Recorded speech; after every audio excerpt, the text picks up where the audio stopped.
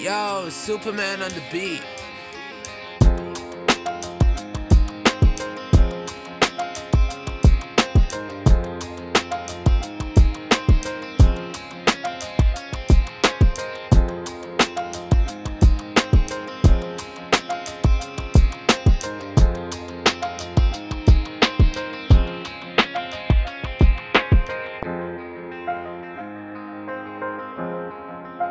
Welcome to episode 15 of the Hip Hop Scotland podcast.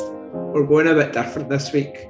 We're speaking to Kapil, Seshasayee and Hassan. So a lot of people are probably quite surprised that we've got Kapil on today because you probably wouldn't necessarily think that it's sort of hip hop, but correct me if I'm wrong, Kapil's got a track coming out very soon, his next single.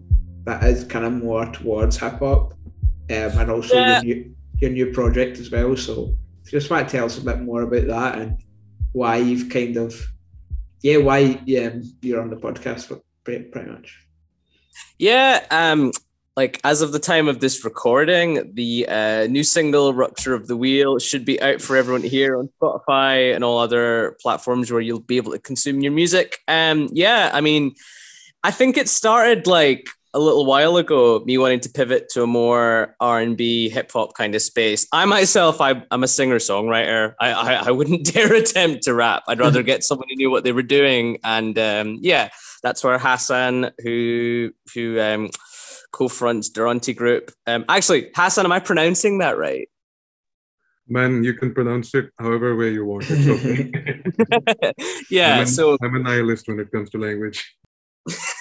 I feel like that's like a collective South Asian thing where you don't really care how people pronounce your name because I've had everything under the sun. But yeah. Do you guys ever have what's your white guy name? It's whatever autocorrect changes your name to. Like my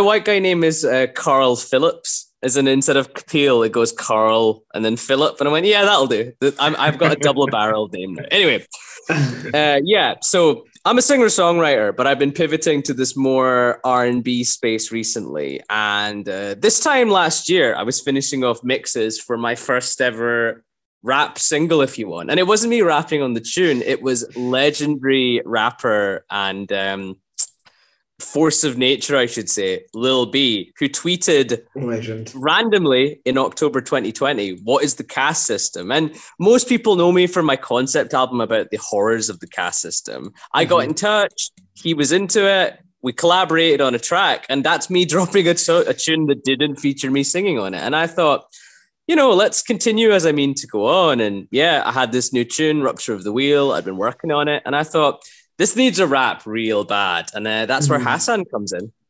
Nice. So how did you get involved, Hassan? And what's your sort of background, I guess?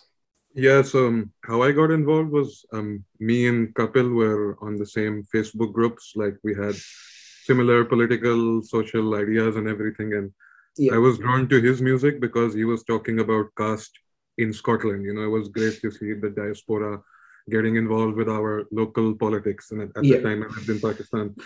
So I was always into his music. I never imagined that we would be collaborating together because I do this completely different kind of hip hop that's political too, but like very rugged, very grimy kind of sound, Yeah. But when he hit me up and he gave me a little direction, okay, I need the song to be about this. I was like, I gotta do this, It's probably not.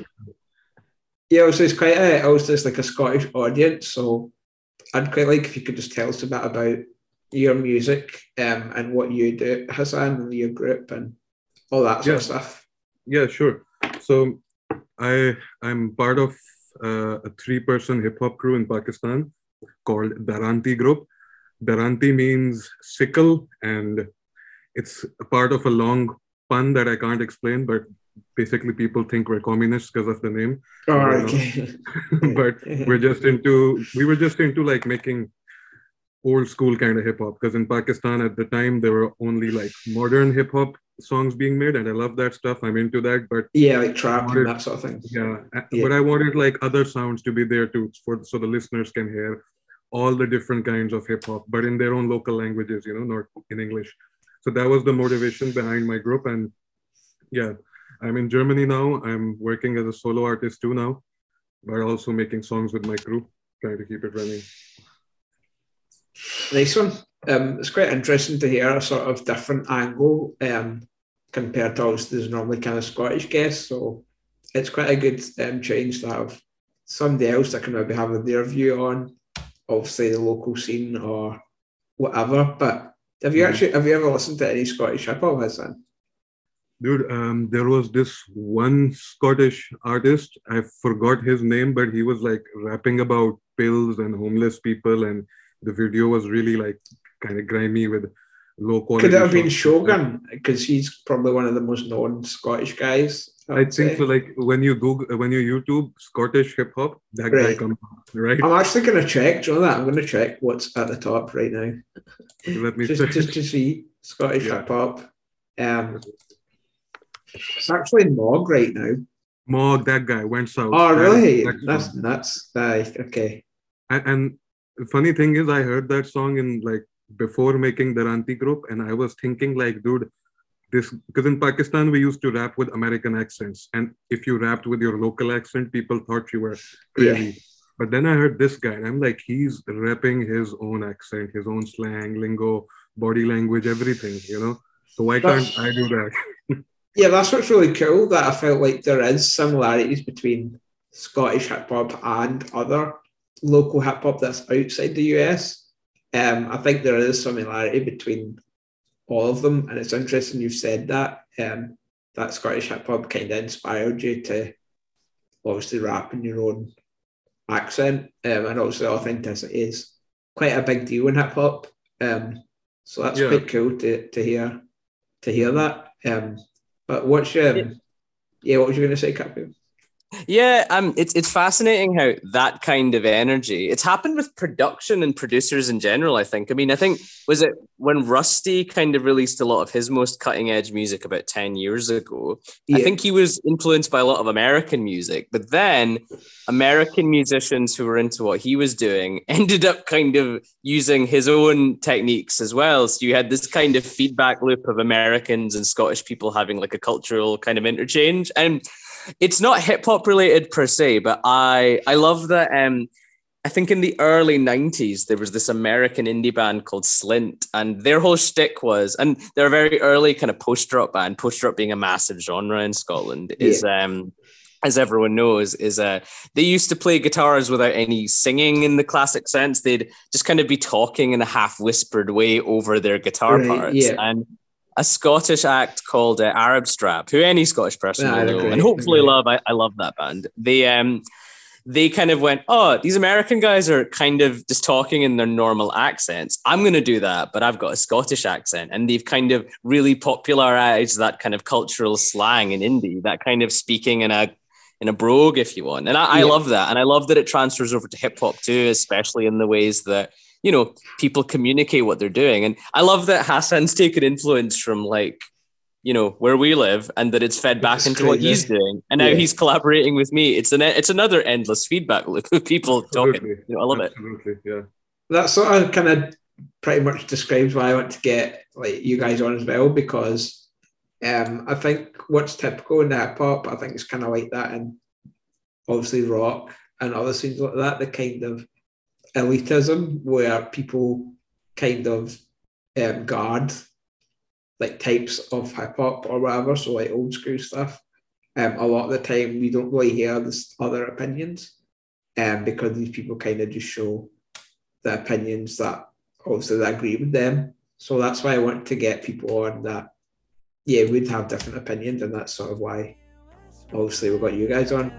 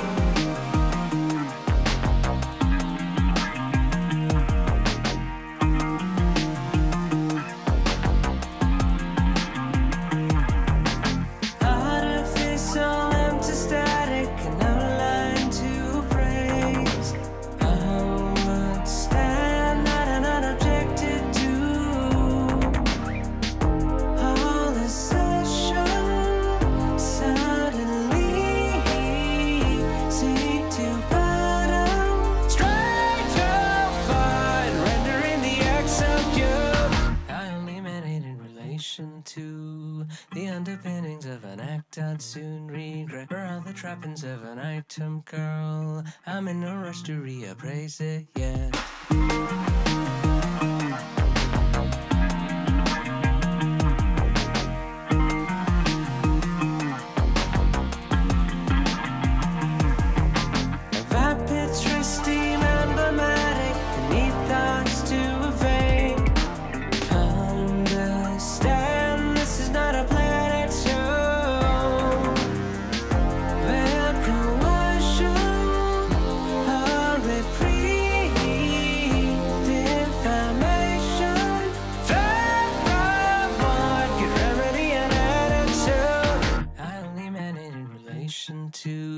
The underpinnings of an act I'd soon regret. For all the trappings of an item girl, I'm in no rush to reappraise it, yeah.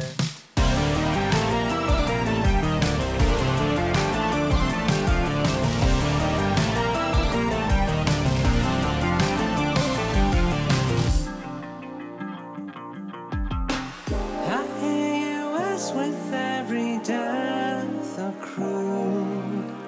Who's still afraid of red, yellow, and blue? Nigh on Hilltown Valley,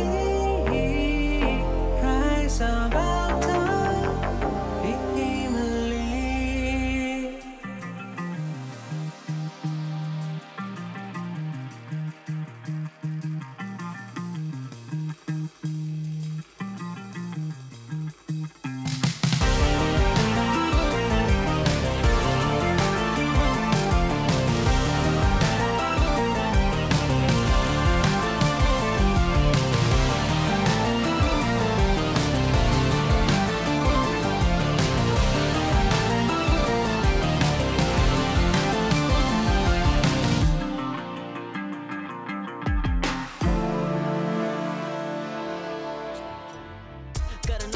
suicide जो मेरे साथ एक track पे अब कूद न जाए ऊपर बहुत नहीं दे मुझे तू दिखाई तुमको दूर से बाई नीचे तुम झूलते भाई जी तू हर बार क्लियरली होने दूर न टाई पढ़ा करो किताबें दिमाग सूख न जाए लोग आके मुझसे पूछे क्यों है तू पोलाइट मुझे इतने रैपरों का फेस ब्लू आइड ना शराब ना जॉइंट पीता मैं मूड में चाय रहता हूँ टॉप पे जैसे दूध की हूँ मलाई और रैपर कहीं का हूँ करता मैं भूल के फ्राई स्नीक डिस करे जो आजकल हम कूल थे भाई इन रैपरों की क्वालिटी लो MP3 मेरे लेवल पे ज्यादा यहाँ पे है भी नहीं दुकान उठा दे तेरी मेरी कमिटी हम सीडी पंची जाते नहीं समझ पर चैलेंज होना है मेंटली बड़े दिल वाला अपनी खुशी बांटी है रैपर सुन के मुझे लगा लेते फांसी है खून करने का आदि मैं खत्म सेकंड में फाकी है गर्दन इनकी उड़ा दी रखी दरामती पे जानने की जरूरत नहीं तेरे बारे में सामने आ जरा तू लफ्जों के अखाड़े में दराती ग्रुप रैप का अवामी कू दराती तेरे हाथ तू भी मेरा साथी हो जानने की जरूरत नहीं तेरे बारे में सामने आ जरा तू लफ्जों के अखाड़े में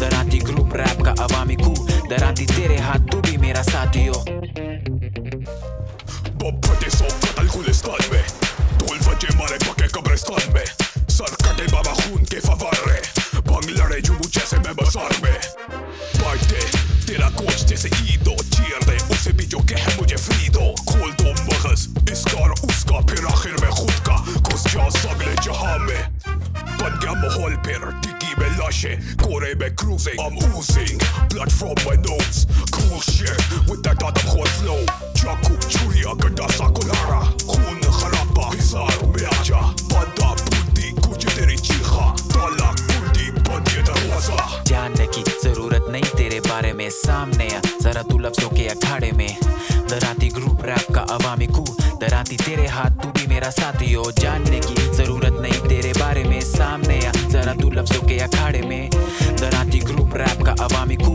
दराती तेरे हाथ तू भी मेरा साथी हो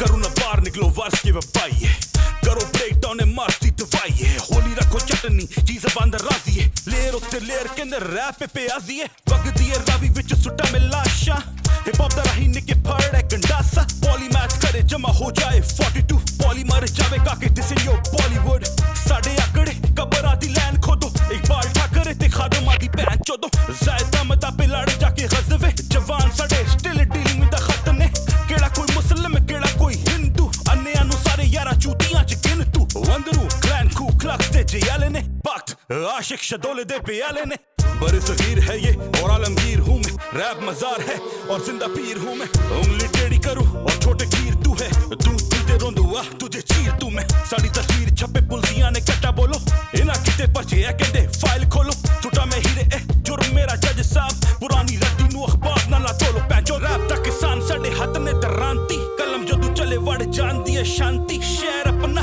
काके इस्लामाबाद जिप लॉक मैं प्यो ताड़ा मैं ही कला हिप हॉप जानने की जरूरत नहीं तेरे बारे में सामने आ जरा तू लफ्जों के अखाड़े में दराती ग्रुप रैप का अवामी कू दराती तेरे हाथ तू भी मेरा साथी हो जानने की जरूरत नहीं तेरे बारे में सामने आ जरा तू लफ्जों के अखाड़े में दराती ग्रुप रैप का अवामी कू दराती तेरे हाथ तू I wanted to ask you both, how did you get into hip hop or maybe music generally?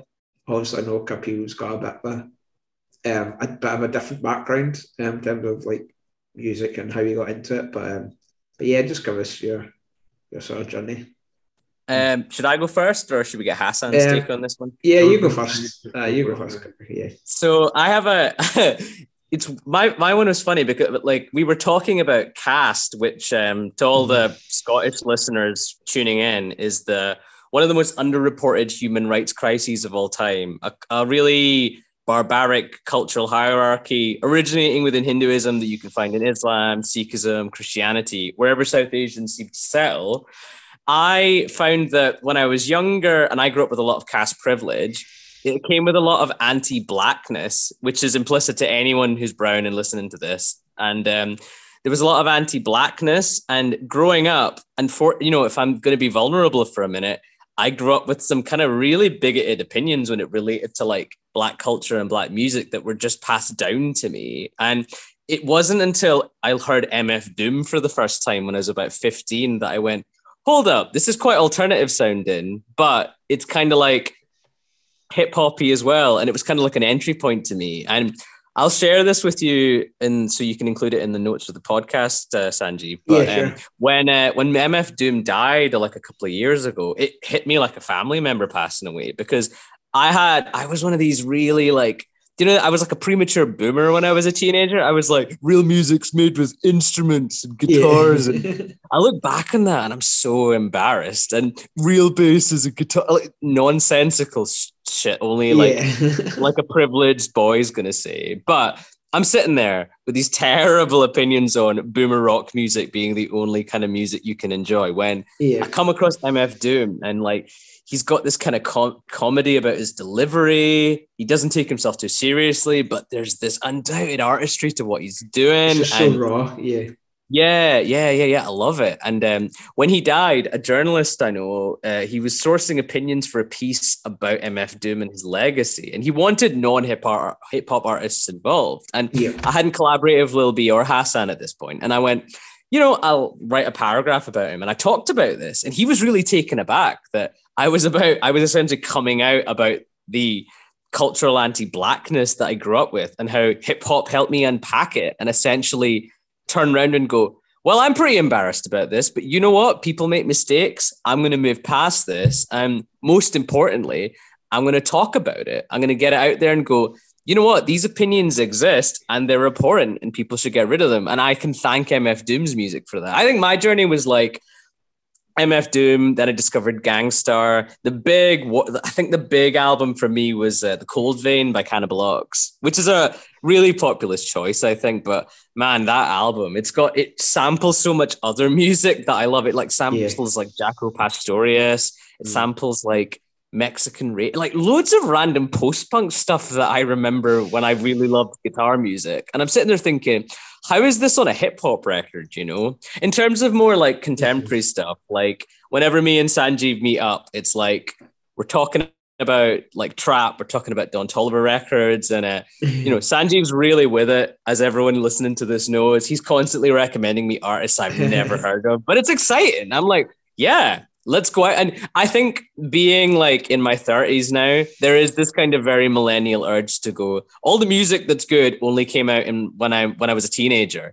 I don't like new music. And that's just becoming a boomer. I mean, sorry, it's just becoming an old person who's like set in their ways. I'm the opposite. I'm like, so much cool stuff's coming out. I want to learn about it. And this track, I wish more people would be like that, actually. Well, me and Hassan's track is like really like it's really indicative of my attitude to music. I'm like, I discovered hyperpop like 2-3 years ago, and I was like Arca, Sophie, and like Sego Bodega, all these producers making this wild shit. I went, yeah, I want to combine this with all the Indian classical music I grew up with, and yeah, I want to put a rap on it. And the rap's it's in Urdu, isn't it, Hassan? Yeah, it's in Urdu with some Punjabi in it as well. Yeah. I mean, I would have never thought to have ended up at this point when I was like a teenager making terrible boomery rock music. But yeah, I wanna hear Hassan's journey. Yeah, tell us about how you. Yeah, tell us about how you. Your journey. Yeah, so I grew up I was born in 1992, and I grew up in Lahore, and there was not a lot of hip hop music in the 90s in Lahore. But my dad, he was really into like collecting music from different parts of the world. He was into UK house and techno before anyone else in my city. He was listening to AC/DC and Black Sabbath in the 80s and all that stuff. In 1996 or 1997, I was like 4 years old. He was driving me through the main road in Lahore, and he was blasting the song by Tupac. And I think Tupac had just died recently, and my father came to know of him, and he copped his cassette CDs, whatever. Yeah. And the song was Shorty's Gonna Be a Thug, right? And I was like, what the hell is this sound? Like to a little kid, those P-Funk, George Clinton influenced samples were just like exploding in my mind. And he was rapping. I didn't understand like most of what he was saying because English wasn't my first language. But I was like, okay, whatever this guy's saying, I completely agree with it, So just like the whole sort of energy and what it sort of stood for. Sometimes you don't need to know what somebody's saying to know what they're getting at, if you get what I mean. Exactly, yeah. And that was the seed, right? I got into hip-hop properly much later on. Like I grew up a metalhead. I was part of many different metal bands in my city, put on gigs. So then I got into punk rock, all that. And through punk rock, I discovered hip-hop. It was really weird because I started making friends online with people from New York who were around the New York punk scene in the 80s and the 90s. And they were like, bro, you should listen to Wu-Tang Clan. You should listen to Gangstar. You should listen to all these rap stuff that you hate, Yeah. And I was like, okay, I'll listen. And then, I was like, okay, this is a fucking crazy art form. You can say whatever you want. You can make whatever kind of music you want, whatever vibe you want. And I just got really into it. I always wanted to do something in hip hop, but I couldn't until a later point in my life. Yeah. Yeah, it's crazy to think that. I've actually noticed that quite recently, like how a lot of people got into hip hop through like punk rock, and obviously they sort of stand for similar ideas, kind of politically and socially. So I think that's quite interesting. Artists like Public Enemy, like if you're coming from a punk rock background and you're all about human rights, smash the state, and then you listen to Chuck D, talking about those African American black grievances, and you're like, this is more punk than punk itself, in a way.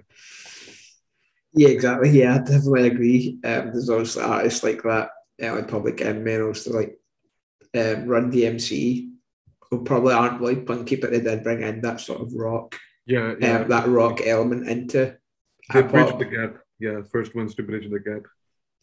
Yeah, there and obviously Beastie Boys as well made quite a big impact.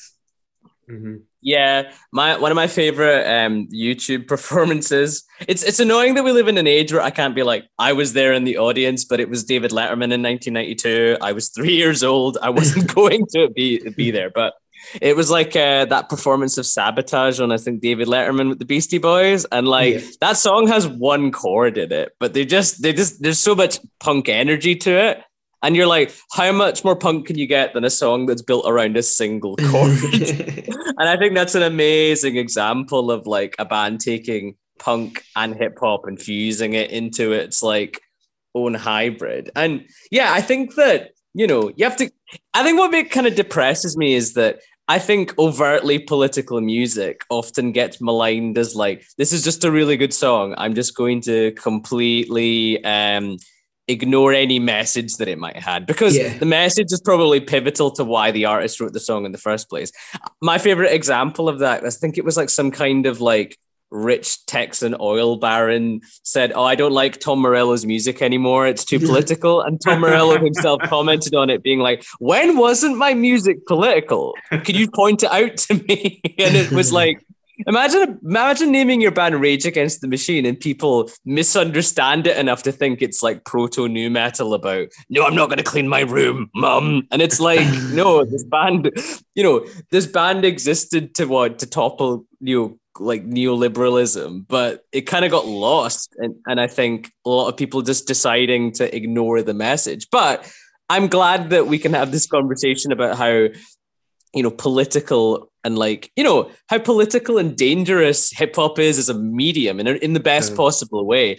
There's this hilarious interview with Bono of U2 fame. And he's like, hip hop is the new rock and roll. And you kind of wish the interview ended at that point. You're going, oh, there's old guys like really with it. He's kind of accepted that the torch has been passed and that rock and roll isn't it anymore. But he then goes on to say, we need to make rock exciting again. And I'm like, no, we don't. Hip hop's definitely taken the torch. You can't take it back now. That's not how the relay works, Do you know what's funny with that? I actually saw an interview the other day, and it was Mick Jagger, right? And he was saying how the excitement has been brought back to rock because of MGK and Youngblood. And I was like, that just sums it up. The rappers are bringing excitement back to rock. Yeah. Like, and no matter what you think of MGK, he's successful in the kind of rock field right now. So yeah, that kind of sums it up. Yeah, I think that these things can coexist, though. Like, I still enjoy a lot of the really dad rocky music I grew up with, but alongside that, I'm really into hyperpop and PC music, as you can hear on this new single, Rupture of the Wheels. So I kind of don't believe in the whole you have to only like one kind of music. For me, it's like you've purposely decided to limit what you can enjoy. What's the point? Have less fun. Be my guest.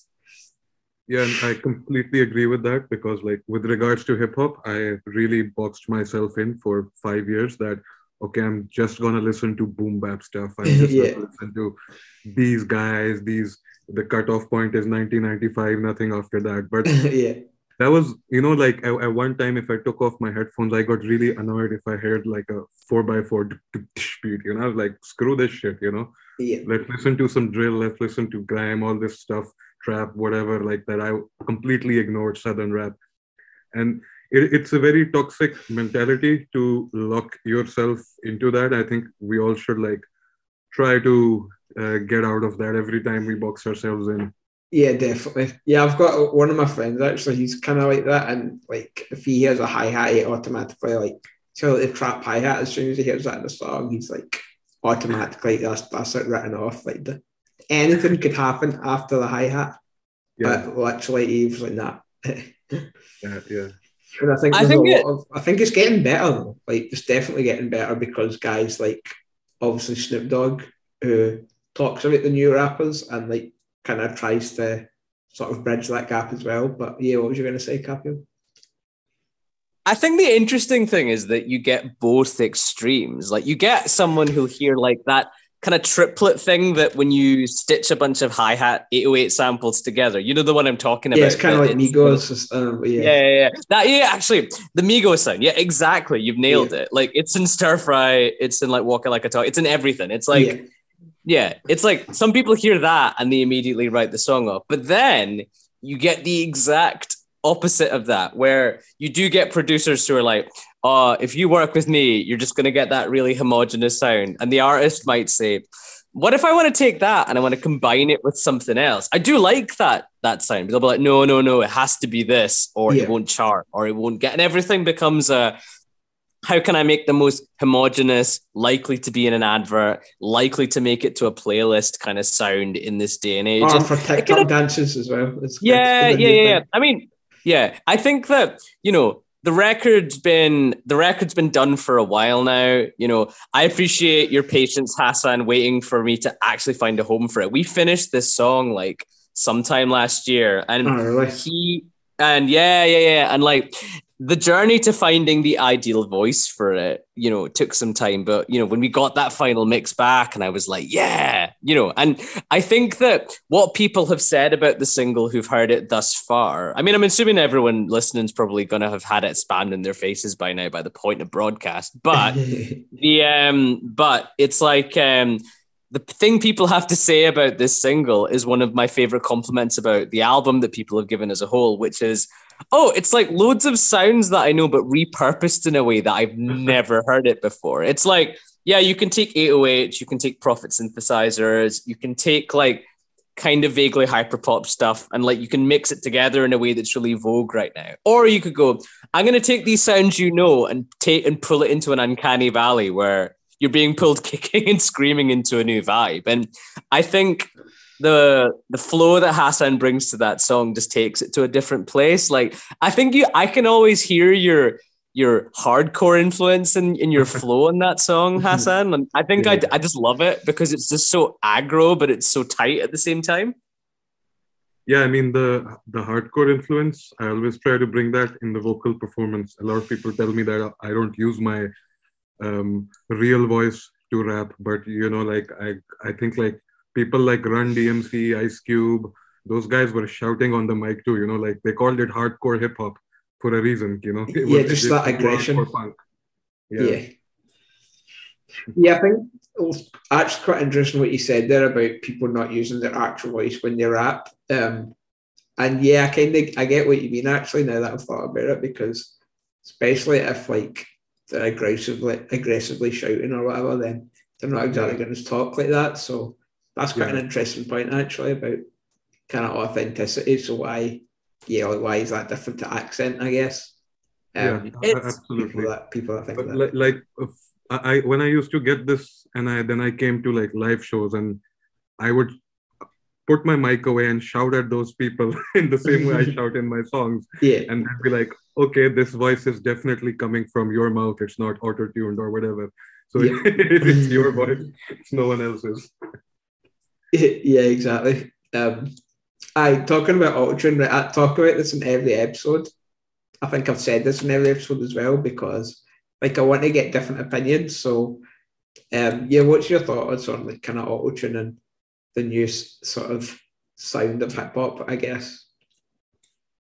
I think I've grown to love it. But obviously I had these boomer opinions before, like Kapil was talking about like, no auto-tune in the music, blah, blah. But like, it's a valid creative tool, to get a certain soundscape that you want. And the single that me and Kapil made, like it's got a lot of auto-tune in it too. And it completely suits the sound and the vibe that we're going for. It's supposed to be there, and it's not a new thing either. You can hear George Clinton in the 70s making funk music, fiddling around with his voice, trying to get like a more psychedelic tone or whatever. Yeah, exactly. It's a completely valid tool to use in music. Yeah, I think that while we're talking on the subject of like the boomer, the kind of very boomery, it's not talent if you're using autotune. Yeah, I have this thing I always do that drives boomers nuts, because I encounter them constantly, because I'm predominantly known as a guitar player, and I have a really distinctive style, but it's built around like I plug straight into the amp, and I have a very like the tone is about what I'm using the acoustic sound of the guitar as to manipulate it. For me, it's not about affecting it in any way. The new album has a very like everything is hyper digital, but the guitar is this really acoustic anchor that keeps the sound to its own kind of source, if you know what I mean. But anyway, whenever I hear boomers complain about autotune, and they all play the guitar. No, I've never met a boomer who had terrible opinions on music who didn't think he was a guitar hero. It's always the case. And I always go, oh, do you use a pedal or an amp to play the guitar? You're cheating. You should just be able to play the guitar, and you should be so good that you can hear it. Why is that singer using a PA? That's cheating. And it drives them nuts because they're like, that's not the same. And I'm like, nah, it is.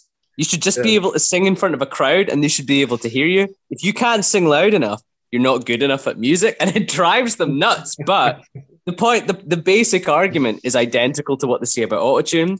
It's just another instrument, isn't it? It's a vehicle by which to communicate a specific musical idea. And it's an aesthetic unto itself. It's an instrument unto itself. And you should watch like video. It's easy to watch videos of like the biggest rappers, your Post Malones, your Travis Scotts, whoever. Like auto-tune goes wrong live if your timing isn't amazing. And it definitely fails when you're not paying attention to what you're doing. It's not an immediate be good at music live thing. You could literally see that anyone who can't really play but has a really good amp and a really good guitar is probably going to sound pretty good if they're just mashing a power chord through a lot of like effects. And it's like, if we're allowing that to happen, why is using autotune live or in post in the studio any different? I'm really looking forward to the inevitable backlash I'm going to get with this song. I know what's going to be said. Basically, because I'm known as a guitar player, everyone's going to go, oh man, used to play the guitar. Now it's all like synth and it's like auto-tune on your voice. And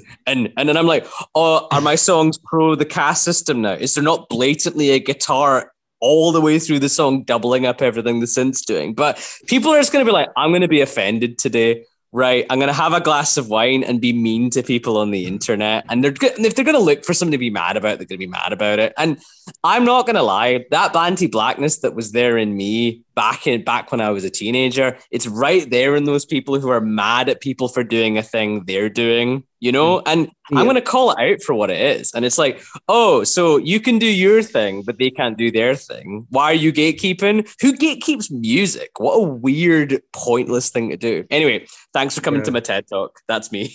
Yeah, and I think ever since I started working on this song too, like Kapil, to be honest, I think this is the first time I'm telling you maybe, but I was thinking like, okay, do I, as a guy who's marketed myself as a pure boom bap artist my whole life, is gonna do this kind of song? What are my hardcore fans gonna think, you know?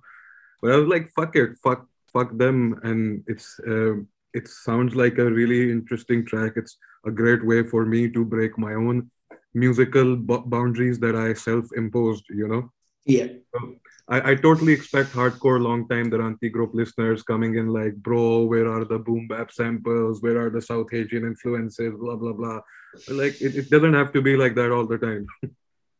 I think it's one of these things where I didn't know that you were pushing against your old sound to work on that. Because for me, you bring like this weird mix of like hardcore energy. There is a bit of a boom bap vibe, but yeah, I think it fits perfectly. Like, it's weird because me and my producer, we've tried many different iterations of what does this song need in the bridge to take it to the next level. And I think after the song's been out, I might introduce like a little video where we have a compilation of all the failed ideas of, oh, there was going to be a guitar solo and a key change and a guest like singer coming in. Nothing suits the song like your rapped verse do. So yeah, you bringing that energy to it, man, it takes it somewhere. I think your fans will like it because it sounds like you. It doesn't sound like anyone else to me. And Sanjeev, if you're playing any of Hassan's other music on this, you'll know what I mean. Like, Hassan's energy just comes across so clear on that song the way it does on his other music. I mean, at least to me anyway. Yeah, actually, I was talking to Hassan actually before we started, and I was like, I found the old SoundCloud stuff, but then Hassan was like, they've kind of moved over to YouTube.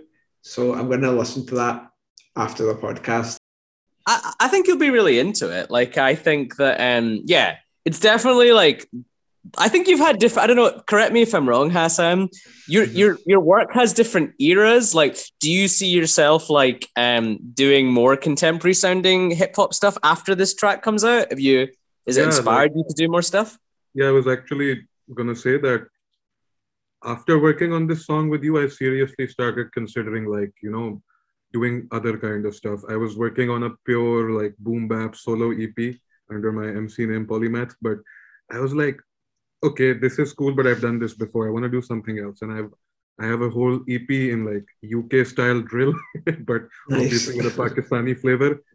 And I'm also thinking of doing some trap songs and like just also like, it's not necessary that you rap just on a hip hop beat or a hip hop song. You can be a rapper. Like you said, a rap can come in place of a guitar solo or a breakdown or any other kind of musical section. You know, it should be taken as another instrument because the voice is an instrument, you know?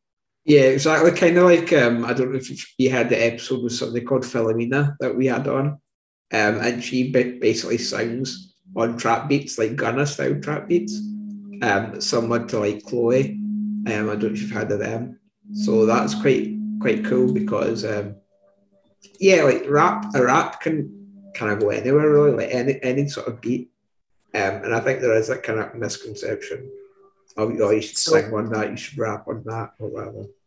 Mm-hmm. Yeah, it's been a bit quiet for a bit and I'm going to bring it back, but I ran a website for a little while called desifuturism.com where I interviewed South Asian artists making like boundary pushing stuff, whether it be political or sonically or geographically, anything. Anyway, I interviewed this rapper from Philadelphia called Lush Life, and you know, he's collaborated with teams. He's been around the world touring. Really, he has this tune called Magnolia, which is like an absolute banger for the ages. I recommend you both check it out if you don't know it. But I interviewed him a couple of years ago, and he talked about all the different iterations in which hip hop can exist, specifically for him. And he talked about how you could take a ukulele and sample it and then mix that up with like the sound of someone cutting some grass, and then you could make that a beat and then you could rap over it and then it's hip hop. And he was just pulling random stuff out of the sky and just talking about how anything can be hip hop, whereas there's so many mediums like rock or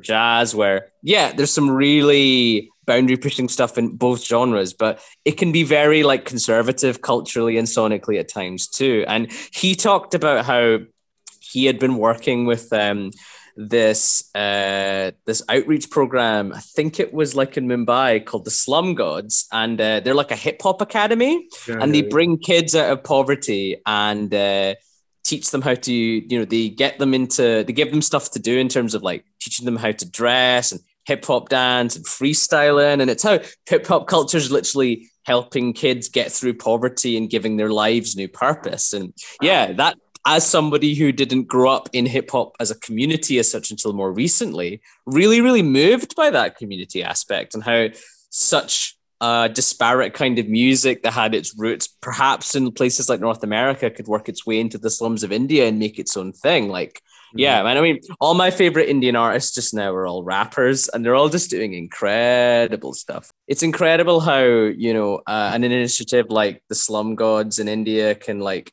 use hip hop culture to literally bring children out of poverty by giving them like that sense of purpose through what hip hop is capable of, be it in terms of, you know, like dance and freestyle and all that. Hassan, you sounded like you'd already heard of it when I mentioned it. Are you familiar with it? Do you know anyone involved? Yeah, like I'm familiar with them. I'm friends with some of the people who work with them, and they're a really important crew, very influential and inspirational. But I really agree that, you know, this kind of movement, hip hop movements, can be very important in our South Asian social context. Like, to give Pakistan's example, like there is a city, Karachi, it's the biggest city in Pakistan. It's also got the biggest hip hop scene. But for the last 30, 40 years, that city has had a lot of inter-ethnic violence, different ethnic groups literally killing each other on the streets, those kind of stuff, right?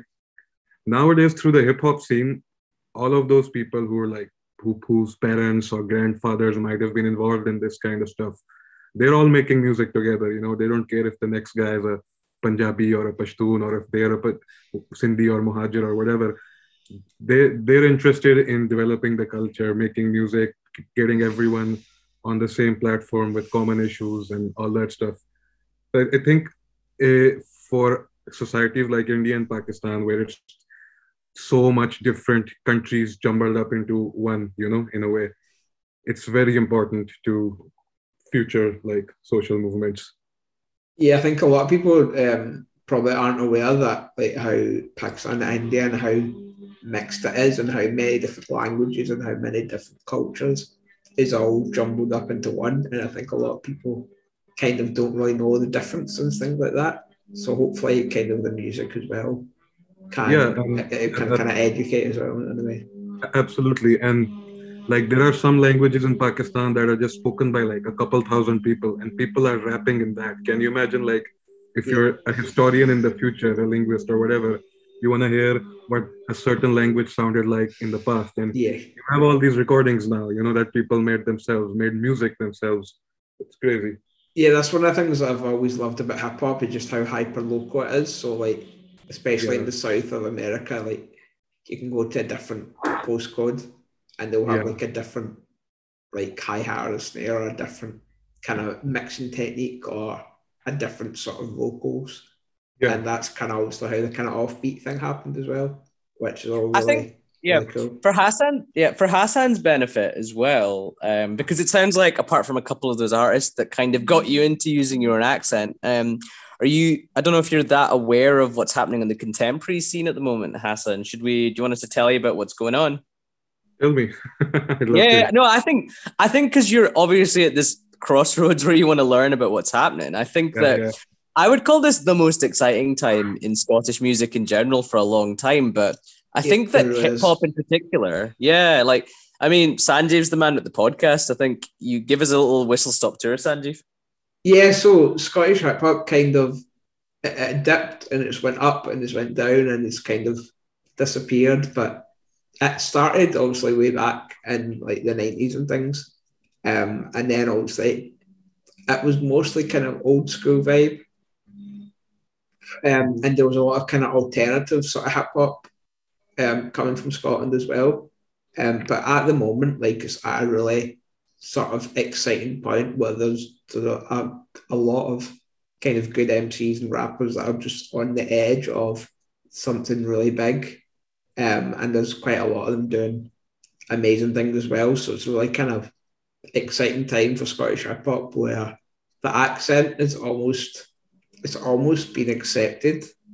But whether it's accepted kind of in Scotland was the problem, I feel like. And it's funny because people outside of Scotland probably accepted it sooner than people in Scotland. And if you know Scottish culture, like there's a lot of banter and people are always sort of having a laugh with each other. And it's hard to be authentic in Scotland because so many people will be like, oh, like they'll kind of judge you or whatever. But I feel like it's getting better because and there's kind of these different cultures as well that's now coming into Scotland.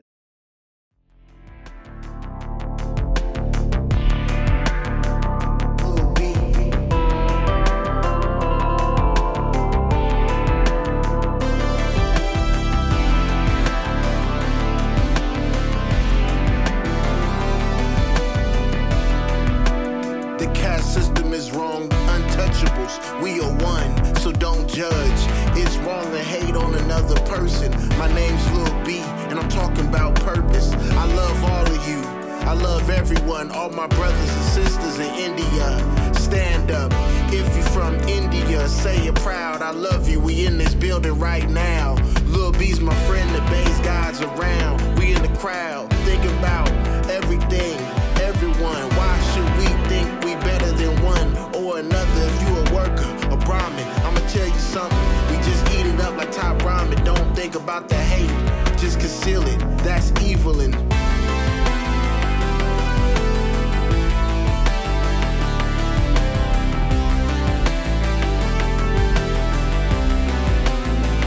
spread love in the village.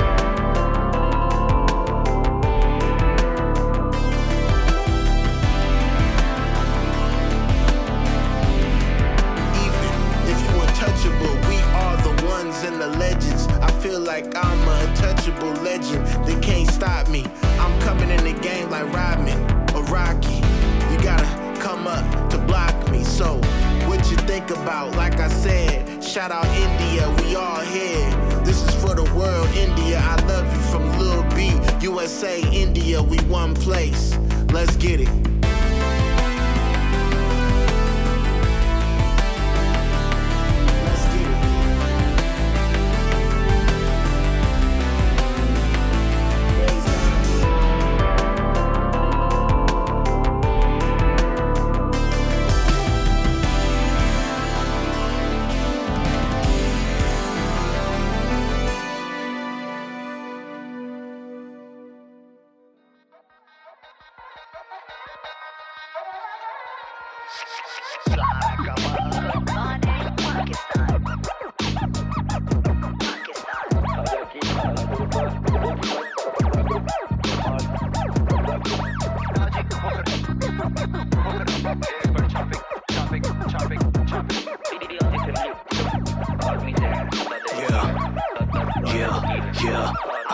जहाँ दे hip hop Malla Abdullah on the beat rapper rap फटे पम जब ये चले गीत सच्चा rap beat बोले काम different niche ले लो सीट करूँ ब्रीच लाइफ के बाप में तो सीख मुजरिमाना नई सोच मैं criminal minded KRS चले रोज अकेला आज खड़ा कल साथ होगी शिकरों की फौज sickle in my hand fuck all the laws yeah I stay cool political gun से दूर मेरे boys ready पितरशाही से जंग मंसूर लाल बहे खून थोड़े जगीरदार का गरूर इनके सेल में दूसरे कल होगा महवर पर अबूर मैं 7 दिन रेबल रवायत ट्राइबल राय रास्त पे फास्ट में हिप हॉप पे बाइबल कलम में स्नाइपर ना हाथ में राइफल हिप हॉप की थ्योरी से खाइबर यूनिक ये वर्ड्स अब इससे करो डिसाइफर कराती है ये रैप अनफिट को सीधे मौत ये बस करते मैं I started selfish quotes I shot rappers down in every battle I fought अभी भी अलौंडे शक में why man's not hot hip hop के हम वारिस और अकल से कबीर इन्फ्लुएंस करे माशरा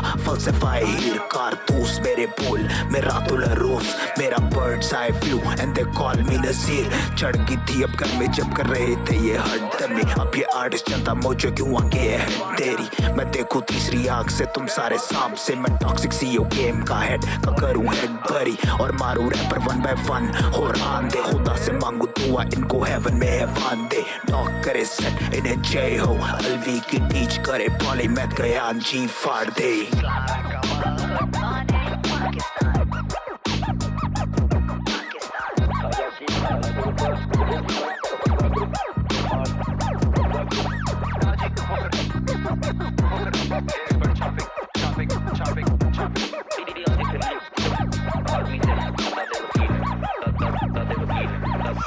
कदीम असकली मुकाला फेंका दस्ती पब लगे जलसला थोड़ा मैं मंडो थोड़ा उमर मुल्ला बगैर इजाजत किया मैंने हमला स्कोर किया मैंने डोबाटेक सिंह से I'm an anarchist got no love for things पे रैपर बेशुमार मुकाबला नहीं है इनसे रॉयल रंबल तो सारे भागे रिंग से अपने सबकी सारे जंगजू सुनते नाज पढ़ते वीरे संसू तू लेके फिरे असला my जिगर got the gun too when the Kanaks pull up तेरी मौत मंसूर तख्ते लाहौर अजीज ये कबीला तुल्ला भट्टी जानी मैं इस खेल का बाकी लाइफ ट्रैप स्पॉट्स में ज़खीरा साबरी वाइब्स साकी लाइक टेकीला तू छोटू लोरू नस्ल का ट्रैप स्पॉट फर्स्ट टाइम नमाज काके फजर का Timurid from Samarkand bullet proof में मगरमच्छ स्मगल करते double clutch border topping double Dutch चलता है हसल जानी चलती है पार्टी जब पैसे होते कम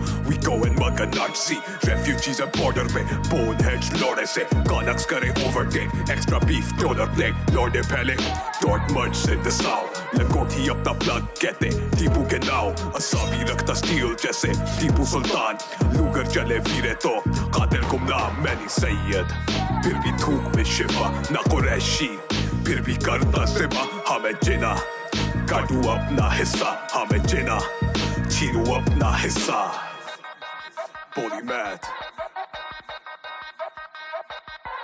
Yo दास्तान गोल जानी खत्म है किस्सा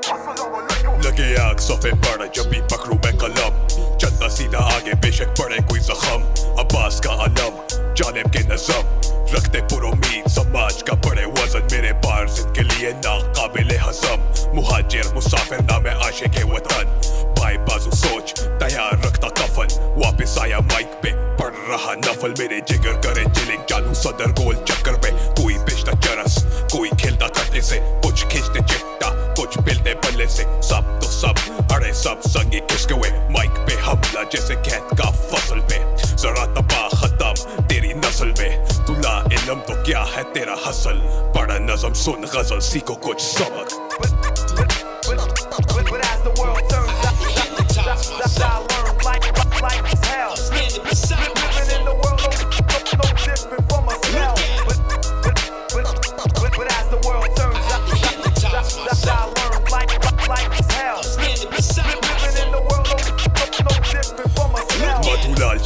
साल में बने मेरे यार बड़े थे मलाल मैंने पिया मैं इलाल तभी आया था एहसास तभी मिला था इल्हाम अरे साकी को बोल और पिला जाम तमाम तमाम मुंडा पहुंचा अल्मानिया आराम हराम जिंदगी तो आसान ना हलाल हराम की बात अब तू छेड़ मत कनाक कनाक बोलते गोरे और तुर्क कब गुर्बत दो मुल्क में देखी गौर से दहशत इधर भी वेरी दौड़ते मैशर सलसले जब मैं माइक पे चारागर हर जेब में दवाई पे गजब रे मेरे बॉयज बोले जोर से जोड़े चले मेरे शहर के हर मोड़ पे बैक रोल मोड जबान चले 4 प्लेयर तोड़ फोड़ तेरे ज़हन में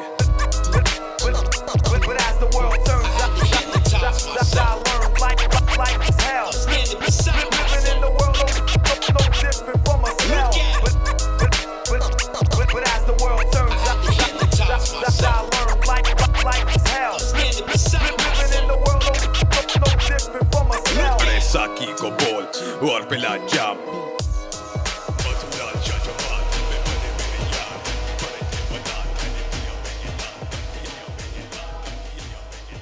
Actually, something I wanted to ask you is, do you see, like, I know you probably haven't listened to much Scottish hip hop, but do you think there's kind of similarities between South Asian rap and Scottish rap? I've kind of touched on it earlier on, but I don't know what you guys think of that.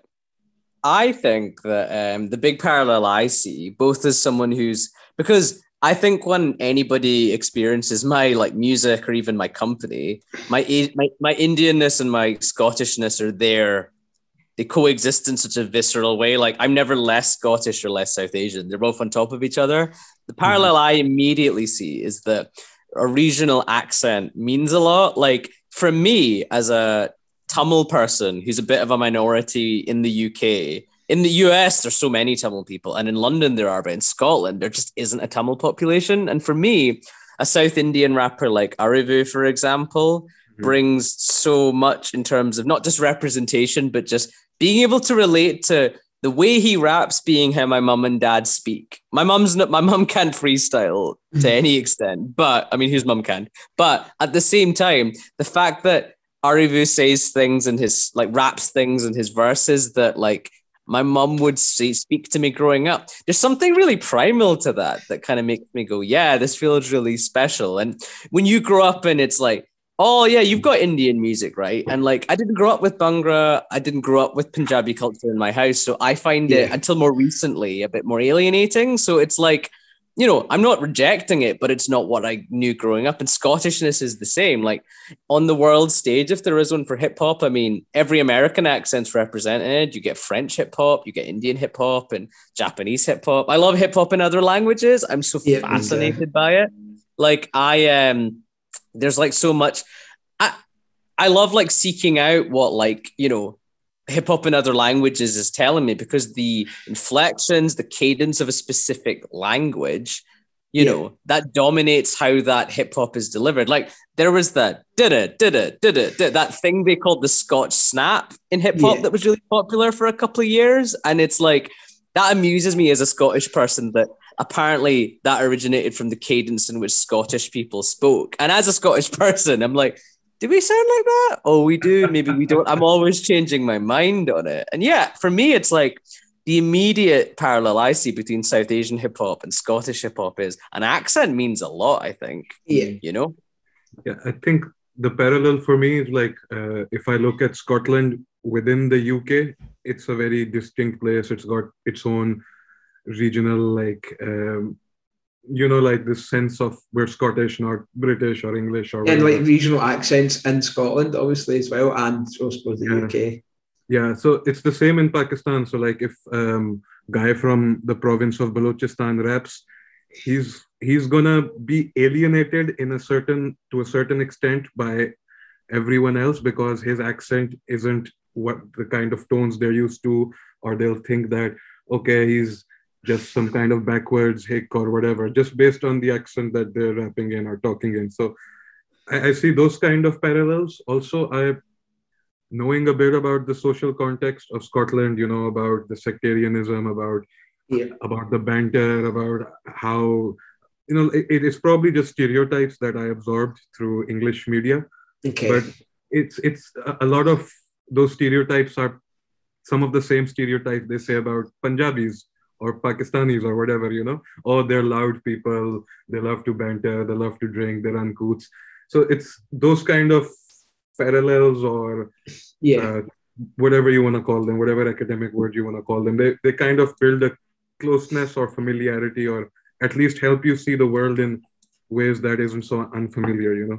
Yeah, there's definitely like an academic value to hip hop, as you said earlier, with kind of people with only like 2,000 people that speak like a certain language. I think hip hop does definitely have that value, as if it was like an academic piece or like a piece of research or whatever. Then hip hop definitely has that. But talking about sort of preconceptions and things like that, it's quite a smooth transition into. Do you think there's a preconception to being South Asian and the style of music you make generally, or? Oh, I've got so many opinions on that. I think, exactly.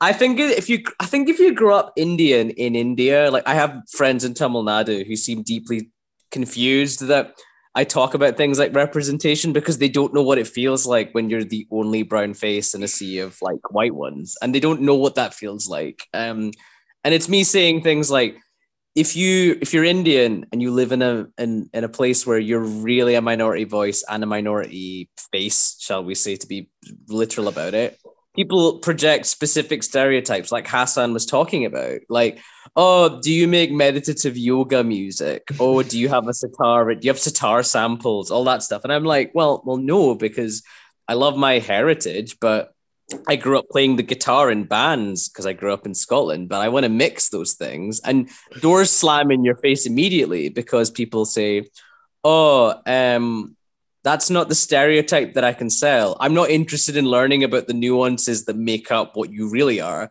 even if there's a massive audience for what you do. Because more recently, I organically pivoted to a more R&B kind of sound because I started falling for that kind of music organically. But it's like that is more conducive to a mainstream audience because more brown people just tend to listen to R&B. But there's definitely you're brown or black, you'll only like rap and R&B. And there's a weird man, I was making fun of boomer rock music and I have to pivot to defend my right to listen to it. It's really weird. And being a guitar player as well, because I do it for a living now. I session for people. I played some really big gigs doing that.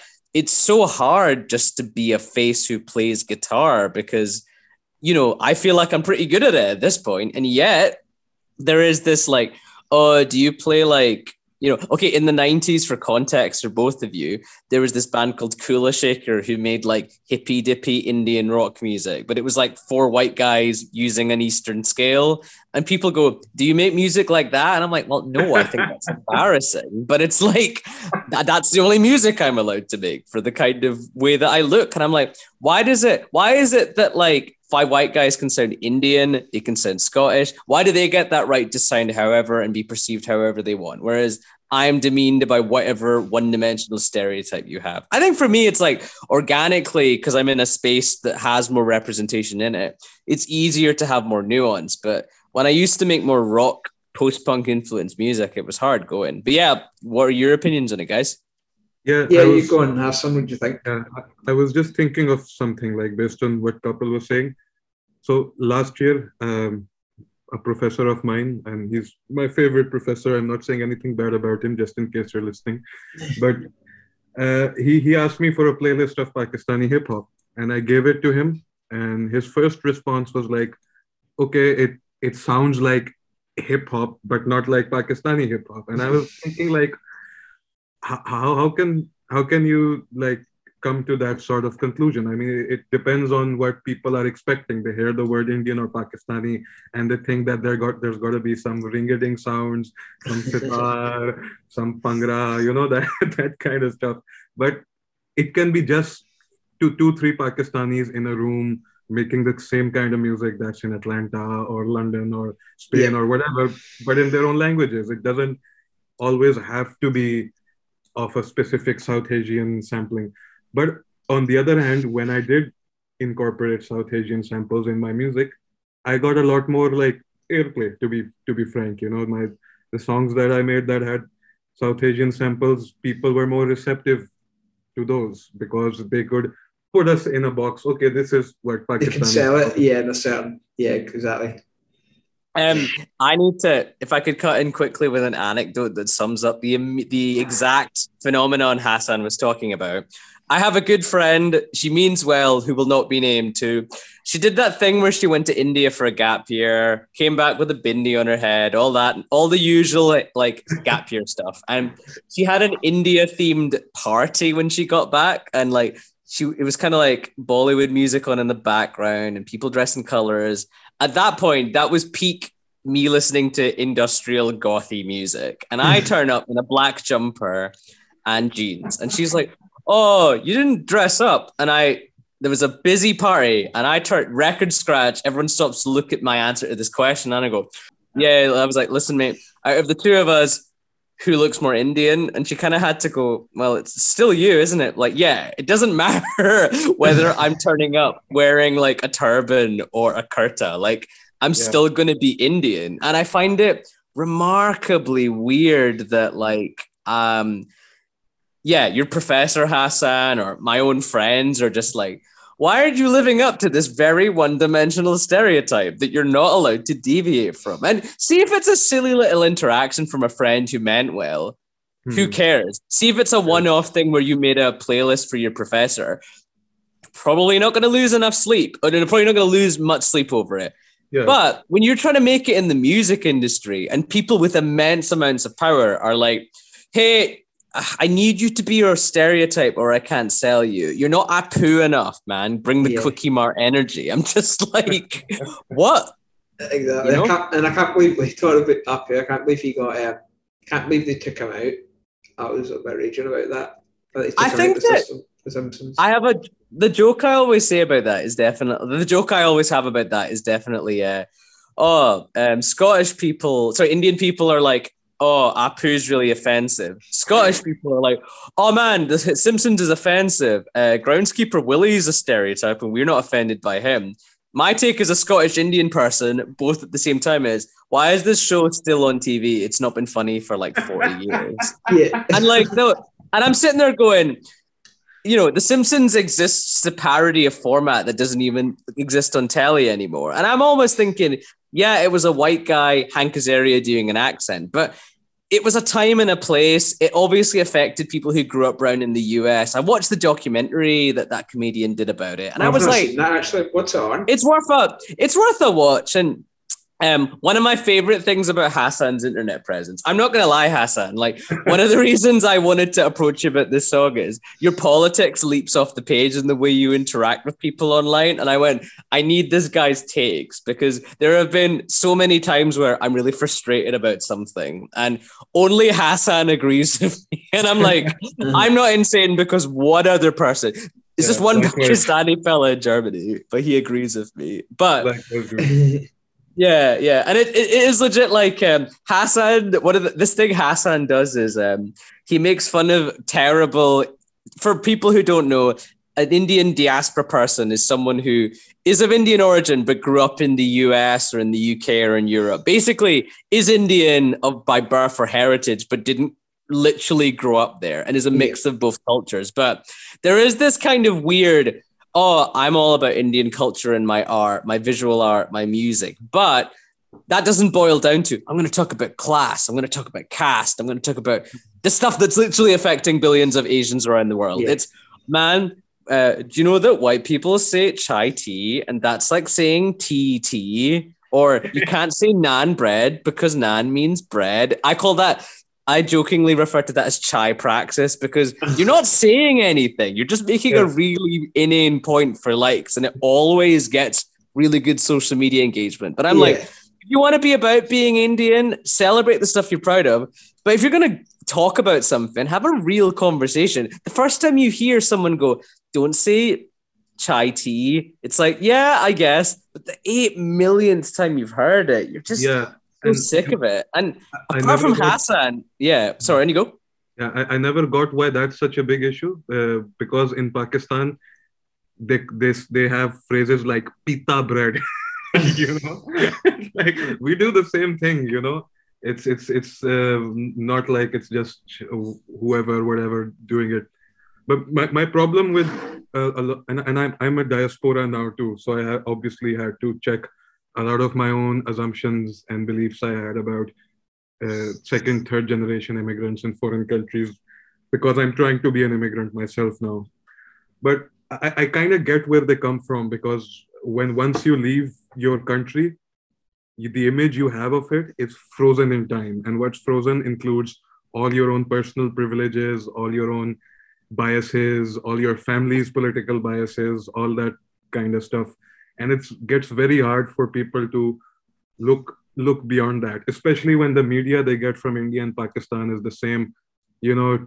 I think that's a really good point, because I feel like a lot of the culture here, sometimes when families say have moved in the 60s, 70s or whatever, they still think of India as it was then. So they don't know how India's moved forward. They don't know how politically it's moved forward. They don't know how like socially it's moved forward and things like that. So I think you're bang on the money there with what you were saying. So to bring that conversation full circle, I always laugh when I'm in the company of people who've been like, you know, whose parents immigrated in the 50s and the 60s, and they have this very archaic idea of colonial India as being the India of like the modern age. And they then learned that, trap's really big in India, and that people have like, you know, there's whole English films that chart over there, and that India is a very diverse place that has become quite progressive in a lot of ways in the 21st,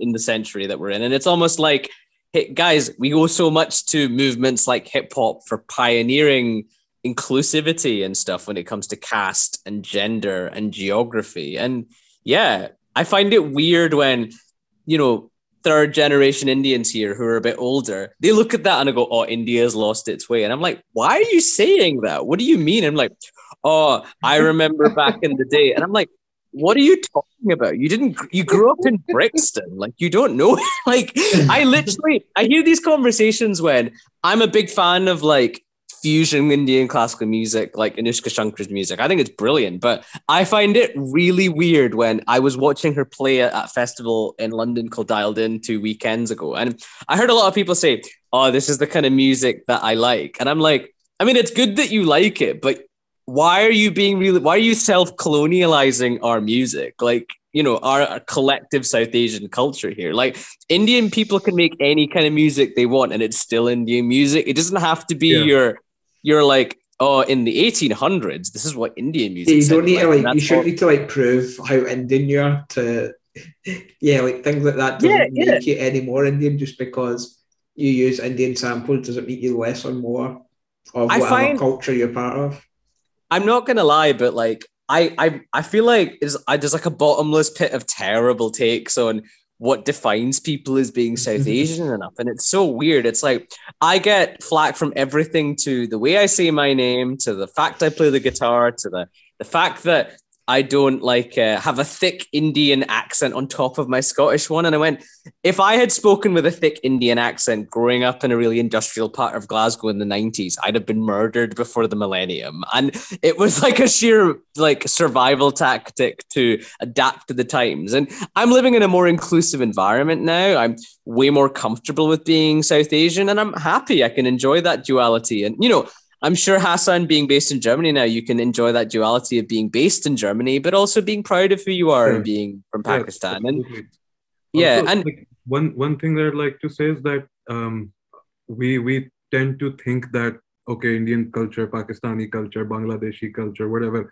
is just one thing and it's cemented. But there's so much stuff that is part of our culture now that wasn't our own. You know, like, let's take the sitar for an example. It was originally a Persian instrument. Sitar means 3 strings in Farsi. Now it's got a whole bunch of strings, whole different way of playing and all that. We made it our own. But it came from somewhere else and we made it our own.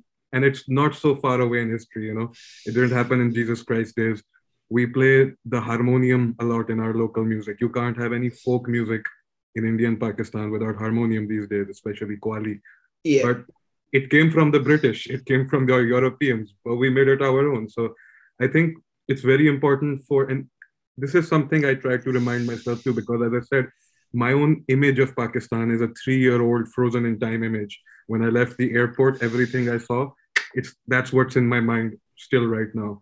And you have to keep challenging these notions of what it is to be South Asian, Indian, Pakistani, Punjabi, Pashtun, Tamil, whatever, I think the whole, like what you were saying about it being different cultures, I think a lot of people over here probably don't know that, and obviously some will, but it's kind of like quite dark. But after 9/11, obviously there's a lot of hate crime towards like Muslims and things like that. But I remember in Glasgow, somebody had spray painted the Sikh temple because they didn't know the difference. So there was hate towards anybody that was basically brown. And I think, that's kind of that miseducation that is improving. And I know more people are starting to kind of look into the differences and things like that. But yeah, and in Germany, there's a lot of racism, and minority relationships with the white people is like very bad, same as in any other European country. And I do feel myself, like sometimes I don't feel like identifying as a Pakistani. I because I'm surrounded by all these Kurdish and Iranian and Afghani people.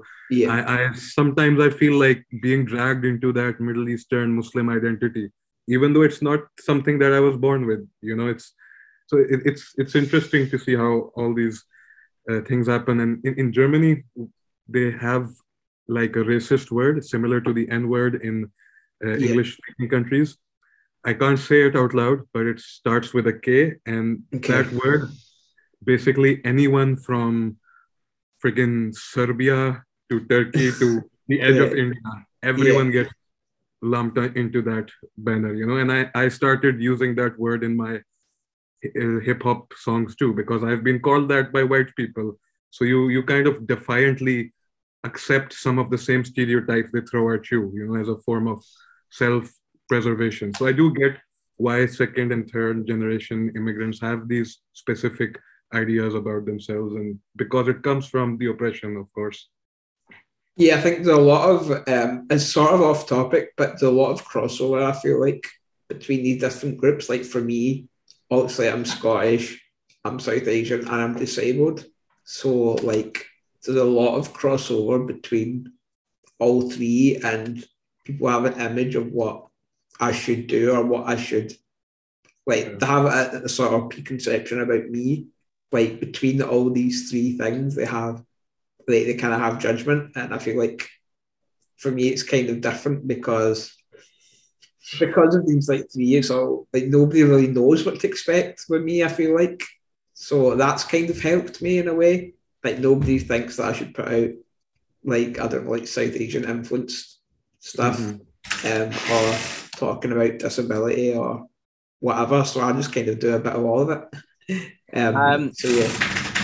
I'd like to turn the format on its head a little bit and ask you a question, Sanjeev. But I appreciate that, like, man, it's been so interesting to talk about like heritage and the intersectionality of being many different identities at once. But our single Rupture of the Wheel that me and Hassan worked on, it revolves around, it's asking the question, is nationalism inclusive? And it's asking that question via a discussion about a story, that story being a wheelchair-bound Indian theatre patron, a moviegoer in India in 2016, Salil Chakravarti. He was assaulted in an Indian movie theatre in 2016 because they used to play the Indian national anthem before Bollywood films to kind of drum up a bit of nationalist rhetoric, but he wasn't able to stand up. But that wasn't good enough for someone in the movie theater who I assume is able-bodied, and he was assaulted. And and even though they reversed that legal requirement to play the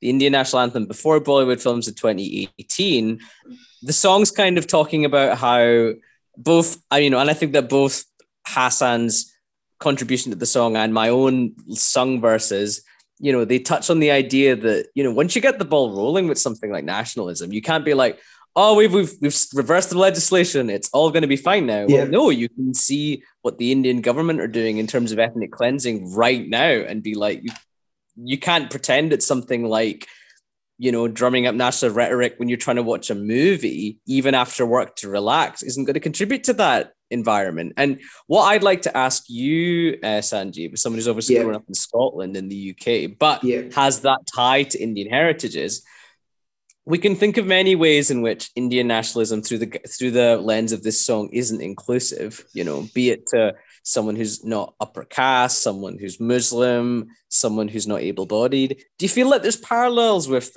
nationalism here, be it UK, like British nationalism or Scottish nationalism, as someone who's talking about being disabled? Like, do you feel like there's parallels there? Do you feel like nationalism's inclusive for you? Yeah, I feel like it is inclusive here because I don't think there's anything in terms of that sort of situation where that would kind of impact me because of my disability, or I'm less kind of, national or whatever because of that. So I don't know if that really answers your question, but I mean, at the end of the day, mate, your take on my question is the correct answer, isn't it? Like, your take is your take on it. And if you feel like from your experience that relative to an incident like that, it is inclusive, that's great. It's good to hear that you feel included. I guess because for a bit of context, I'm a carer for my pet. Like, you know, I've performed care duties for my parents to some extent over the years. Like, my parents are both disabled, and I have a very tangible investment in terms of like disability representation. I got to play with noted disability rights activist Galen Leigh Abroad, and I've got some really close friends who, you know, are non-able-bodied. And for me, it's like I've heard a lot of things, murmurs from them in terms of whenever you see like an image of nationalism, be it like, you know, a tourism advert for Scotland or something, how often do you see someone who might be in a wheelchair or anything like that? And I guess for me, it's like everyone's got different priorities, and I'm not projecting these onto you, more just for the sake of interest, talking about how I've definitely heard friends who are, for example, I have my friend who's I'm really into whiskey. The most knowledgeable person I know when it comes to whiskey is a friend of mine who's like not able to walk due to like a degenerative muscular condition that he's got. And he has constantly been blocked from whiskey tastings that were down or up a flight of stairs. And you wouldn't accept it if there was a sign on a whiskey tasting that was like, "Oh, I'm sorry, mate, no women or black people allowed at this tasting." That would be unacceptable. Why is it that a whiskey tasting down a flight of stairs can just come back to you going, mate, it's not accessible. Sorry. Go home, don't care about you. Like, he's expressed his disgust at that, and it's got, you know, and it's made me really consider my privilege as an able-bodied person. But yeah, you know, talking about that though, that's a good point, because see, when a while ago I kind of done this sort of campaign because there was this train service between, I think it was it Edinburgh and Glasgow, and they had a carriage that wasn't accessible, or it wasn't accessible. Basically, they didn't have a wheelchair sort of bay. And when I spoke to, I think I spoke to Daily Record about it. But I said, would it be any different if it was, say, a black person or any other minority? And a lot of people in the comments were like, how is that got anything to do with not having a disabled space? And I was like, completely linked, because it's like not letting a whole group do something because of something like that. So and a lot of people in the comments were kind of annoyed that I'd mentioned like other minorities with that. So I think that's always been the parallel for me. It's like, why is it that there's like the good kind of minorities and the bad ones? And it's such a weird, like, it's not for people who are affected by it making a big noise about it. Like, quite a lot of people have either visible or hidden disabilities. And it seems odd to be like, nah, it's just not what I tend to think about. People have finite capacity, but, you know, it's always sat weird with me. And yeah, that abuse you got as a result of pointing out something reasonable really got to me too. Yeah, we'll be talking for quite a while, so I better kind of start wrapping up. Yeah, of so course. what's to come from you guys? Obviously, there's that single coming out, will be out by now by the time this comes out, so make sure you go and listen to that on whatever platform that you obviously use. But yeah, what else is happening? In terms of Scottish shows, depending on when you drop this, I might have just played an Aberdonian festival called Rise Up. Ironically, all about representation of people of colour, and I'm playing with a couple of really awesome rappers, Clarissa Woods and Chef, and we're playing the Lemon Tree on the 14th of May, and then I'm playing the Wide Days Welcome Party on the 19th of May at La Belle Angel. We'll be playing this new single, and while Hassan won't be able to join us in person, you never know, I might get Hassan over to the UK for a special appearance. You know, you heard it here first, exclusive on the Hip Hop Scotland podcast. So yeah, Hassan, what's next for you? What's immediately next for me is I have to finish 2 EPs right now that I've been working on for a long time. I'm ready to drop 1 single after Ramadan ends because I'm Muslim, so I can't release music in Ramadan. So I'm waiting. After that, hopefully those 2 EPs. And after that, I wanna make a new crew because the Ranti group is kind of fizzling out. The other crew members aren't making music anymore. So I'm thinking like, maybe I should get some people in Germany together and raise some hell. Yes, nice idea. That would be pretty cool. And I'll also, we spoke about earlier, watch out for your inbox. I'll send you a bunch of beats. Shameless plug there from me, but yeah. Hell yeah! I'm looking forward. It's your podcast, mate. You plug to your heart's content. And I know, I always feel bad when I do that, but okay, mate. It's your platform to do with what you want. And speaking of plugging, Rupture of the Wheel out the 12th of May. Myself and Durante Group collaboration on something that's something very, very, very different to anything either of us have ever done. Big thanks to Hassan for being a part of it. I cannot imagine that song with him on it, to be honest. And I don't know what, I felt like the ball started rolling several years ago when we first met online, and we didn't know we'd end up put a track together, but here we are. So yeah, thank you, Hassan. No, thank you for having me, and thank you, Sanjeev, for this really cool podcast. I want to say I've learned a lot, especially the discussion you and Kapil were having about the disability and everything. So It's been an eye-opening experience for me too, this whole podcast. Yeah, no problems. I'm really enjoyed to have it on. Hopefully the listeners sort of enjoy it as well, because it is a little bit of a slight left turn from the kind of usual people that we have on. But yeah, that's what I want to do, just to get different sort of sides and all angles sort of covered. The kind of like the journalism part of me kind of wants everything to be balanced. So yeah, I was looking forward to this, and some really good and interesting chat.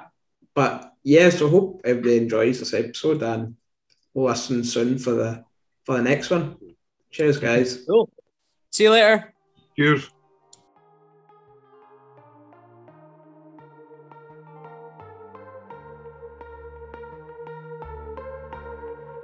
I decide your faith with no contempt at all. I define my act as gratitude and had to account.